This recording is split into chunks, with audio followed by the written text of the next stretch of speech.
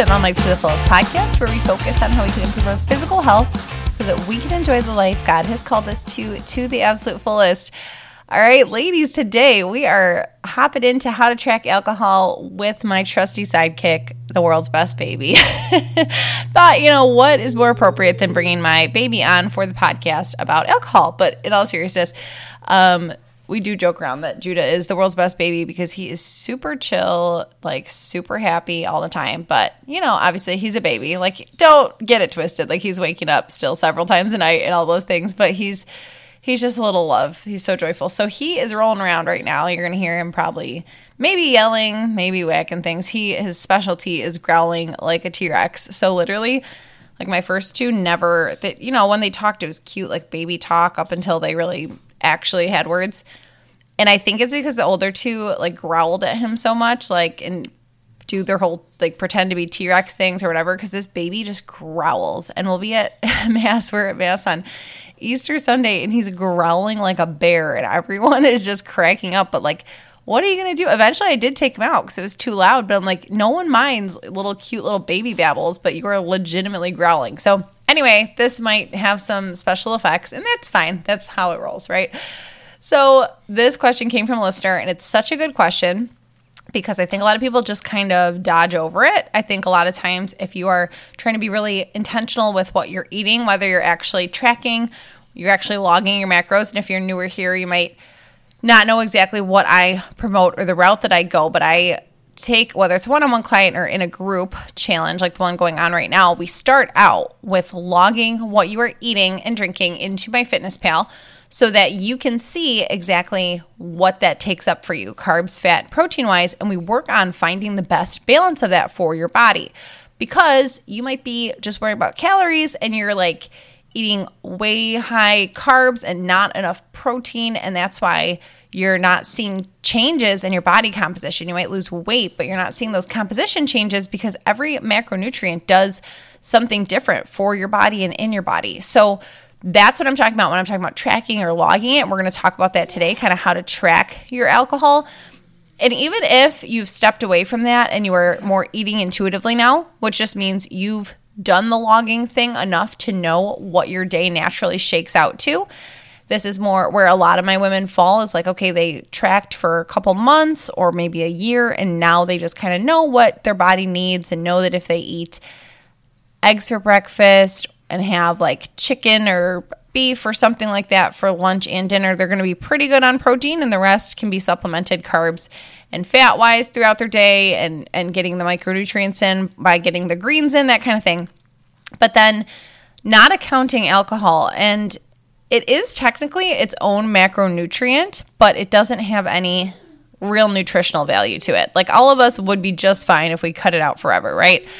And that's fine for those who want to. And obviously those of you, if you are listening to this and you're pregnant, maybe you're just trying to learn this for another time. But, obviously it would be fine. It's just like processed food. When people say like, you should cut out all highly processed food. Would it be best for your body to never have highly processed food? Yeah, it would.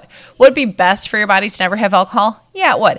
However, if you're over here with me, with which a lot of you, if you've been around forever and listened to this podcast, you're on my of my same mind of balance to everything, enjoying what life has to offer, but not using that as an excuse to like, I'm going to, eat what I want every single day and I just want to indulge myself all the time. That's not it. But I think having a glass of wine with friends, having my husband and I have a drink together most Saturday nights. And, there's a way that you can do it that's still, in my opinion, the healthiest way to do it. There's the growling. I told you.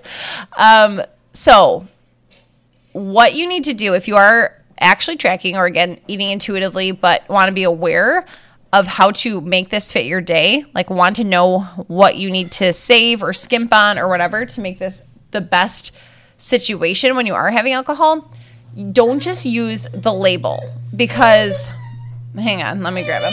Come here. I just told him you were the world's best baby. I told him you were. So you cannot just use the label because it's not going to actually, like, there's unaccounted for calories. I don't know exactly why this is, and I don't personally understand this side of it myself. Like, if, for example, you grab Oh no, I'm going to try to do math on here, so it's not going to be so good. If you pick up a beer, I have to keep this rounded out numbers. Sorry, he's throwing things. You got to keep this rounded out I have to keep this rounded out numbers to make it work for me. But this is exactly the example that I was giving to the client that asked about this. If your beer it does have a label and it says it's 160 calories, but then it says it's 12 grams of carbs. Okay, then where are all those other unaccounted for calories? If you just log it as that, like, okay, it was 160 calories and it was 12 carbs, it's got to take from somewhere else, because a carb is 4 calories per gram.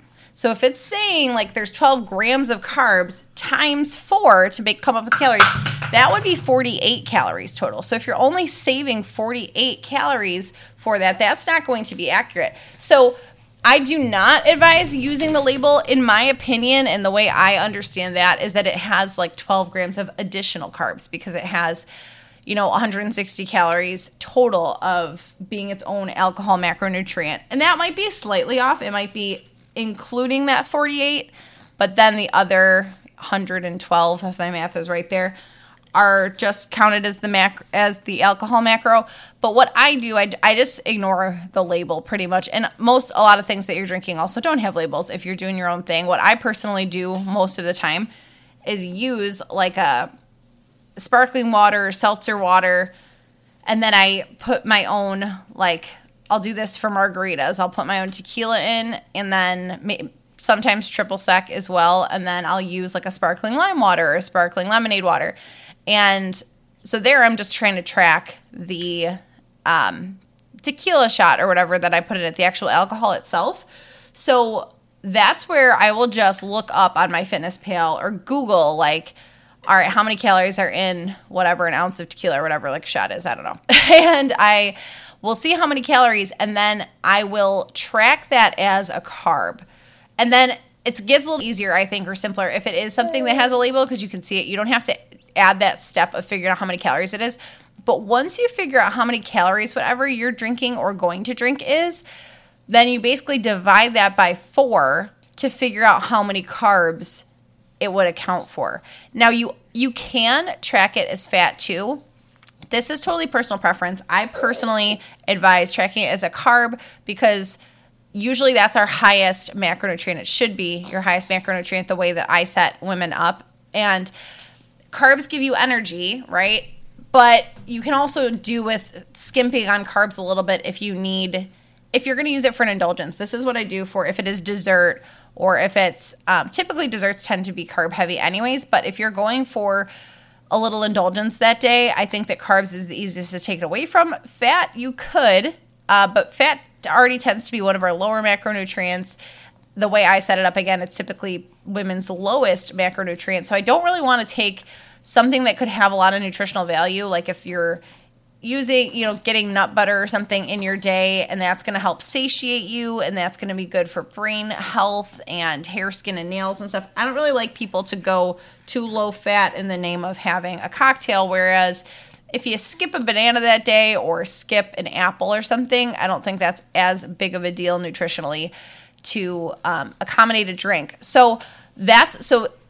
And that's the difference, because carbs are 4 calories per gram, but fat, oh, he saw my straw for my coffee. He loves straws. Fat is takes up 9 calories per gram. So you could, again, if you choose to do it the fat way, you would just divide it by 9. If you pick a drink that's, say, 220 calories, divide it by 9. Can't do that math. That wasn't a clean division. We'll go with 270 calories. Say your drink was 270 calories and you divide that by 9. So you need to save 30 grams of fat just for that drink, which really makes you think twice about, again, indulging, how often you want to indulge, and if you really want the drink or if it's not super worth it to you.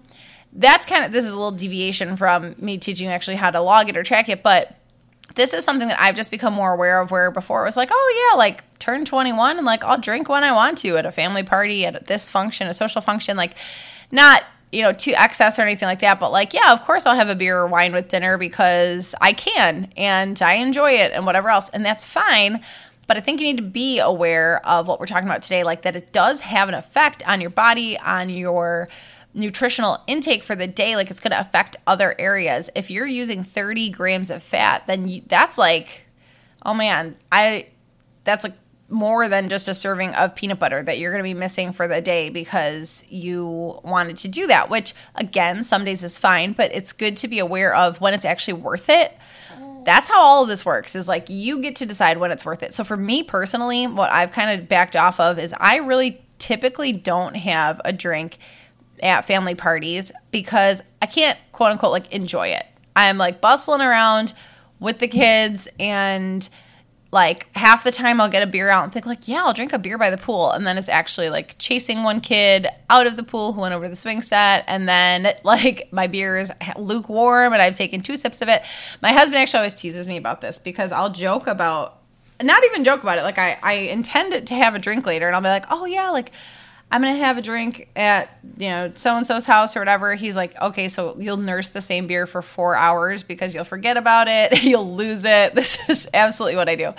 So I like kind of realize it's not usually worth it. Like, yes, I might go to a social gathering and have a drink occasionally, but typically I'm just going to drink water. And then if I want to have a drink, I'll come home, put the kids to bed, like put my feet up and have a drink. Like it's more of an experience to me. It's like drinking that first cup of coffee in the morning by yourself. It's like that, okay, sit, day's done, unwind, have a drink. Not in the, I hope you ladies know that, not in the like, okay, I want to be by myself point. It's like when my husband's there and whatnot, like it's still a social thing. But I just realized it's not really worth it, fun, or enjoyable to me to be sipping a lukewarm beer for 3 hours just in the name of being able to do it, when it also is going to make me have to zap 40 grams of carbs or something like that. So be aware of what you're using here. Actually, I screenshot it. There was a really helpful table that I found just to refer to. I've never made anything like this, but I think that would be cool if I do make something similar for clients in the future that I can include in these courses and whatnot. But it was on macrostacks.com, and it says a quick guide to counting alcohol macros. And it shows you just a couple different things, which it's going to be a little bit different from variety to variety, but it says like light beer, 12 ounces, calories are 104. And then it shows you how you would track that. If you were tracking it as a carb, you would use 26 carbs. If you're tracking it as fat, you'd use 12 grams of fat. And it has quite a few things on here: is light beer, beer, cider, white wine, red wine, champagne, vodka, tequila. Oh, here we go. Whiskey, scotch, rum, gin, and bourbon. So for example, my 1 ounce of tequila is 69 calories. And to track that as carbs, it would be 17 grams of carbs. So this is a really great reference. All I did was go to macrostacks.com. I found it and I screenshot it. So it's on my phone. So I can, obviously refer back to it to know what things consist of. And then the cool thing is, if you're logging it, and usually I advise logging in MyFitnessPal, there are other things you can use, the Lose It app and whatnot, but I just have found MyFitnessPal has the most verified things. Usually what you can do is create a food, which sounds silly because we're talking about alcohol, but you could, like, say my go-to drink of the shot of tequila, the sparkling lime water, and then let's just say like half a shot of triple sec. Triple sec was not on this list though. I could just input all of that, like just put create a food, and then I don't even have to individually put all that stuff up because I already know the tequila shot. Take triple sec out of it because I don't know what triple sec is. At this time, I've not calculated the macros for that. So say that I know that my tequila shot is 17 grams of carbs. So now I can just go in, do create food, put like Brittany's margarita, and save it so that every time I drink it, I can just go in and it's already saved in there under my saved foods. So that's a really simple way to do it. If you typically, many of us, like we have our go-to drink, or it's you typically cider, it's typically this kind of beer or whatever. Once you do this once, it is in there. So again, what I would advise is taking it from carbs, whatever the total calories is that you've either looked at the label and figured out, or you have Googled to, or you're going to use this cheat sheet from macrostacks.com to divide it by 4 to save it as carbs, and then you're going to just not use those carbs for the day. It's not going to, if you do then create it as food and you input it, then you can actually see it because you're the one assigning the carbs to that. So if I did that, I put Brittany's margarita and I assigned 17 carbs to it, then when I go to log it, it's going to come up 17 carbs. If you don't do this and you just look on MyFitnessPal and put 1 shot tequila, perfect. They have tequila in here. It's going to come up 69 calories or whatever it just said it was. But it's going to come up 000 for carbs, fat, and protein because it's technically not any of those. It's technically its own macronutrient. So that's a really important piece of this here where a lot of women will just log their glass of wine and it just comes up 000, but they're like, great, I accounted for those calories. But you really didn't if you're still using all of your carb, fat, and protein for the day. So I hope that makes sense. If it doesn't, you can always let me know. Ask for some clarifying questions at fitmomlifetothefullest@gmail.com. And what I would take and do with this information is exactly what I'm telling you. Just be aware of how the rest of your day is going to look. If you plan on having a drink, remember to use alcohol sparingly because it's not going to do the same things for you like the other macronutrients are. Good healthy fats like olive oil is not going to be the same as drinking an Ellicottville blueberry. But am I going to sometimes drink an Ellicottville blueberry? Yes, I am because I love it in the summer. I think it's so refreshing. And again, I think some of these things are there to be enjoyed just in moderation. So I hope that helps. And I look forward to our next time together. I would really appreciate if you would take a second to rate and review the podcast if there was anything that you found value in or share it with a friend. I know, I'm trying to wrap it up. You want to talk to them. All right, ladies, thank you so much, and I will talk to you next time. Have a great rest of your day.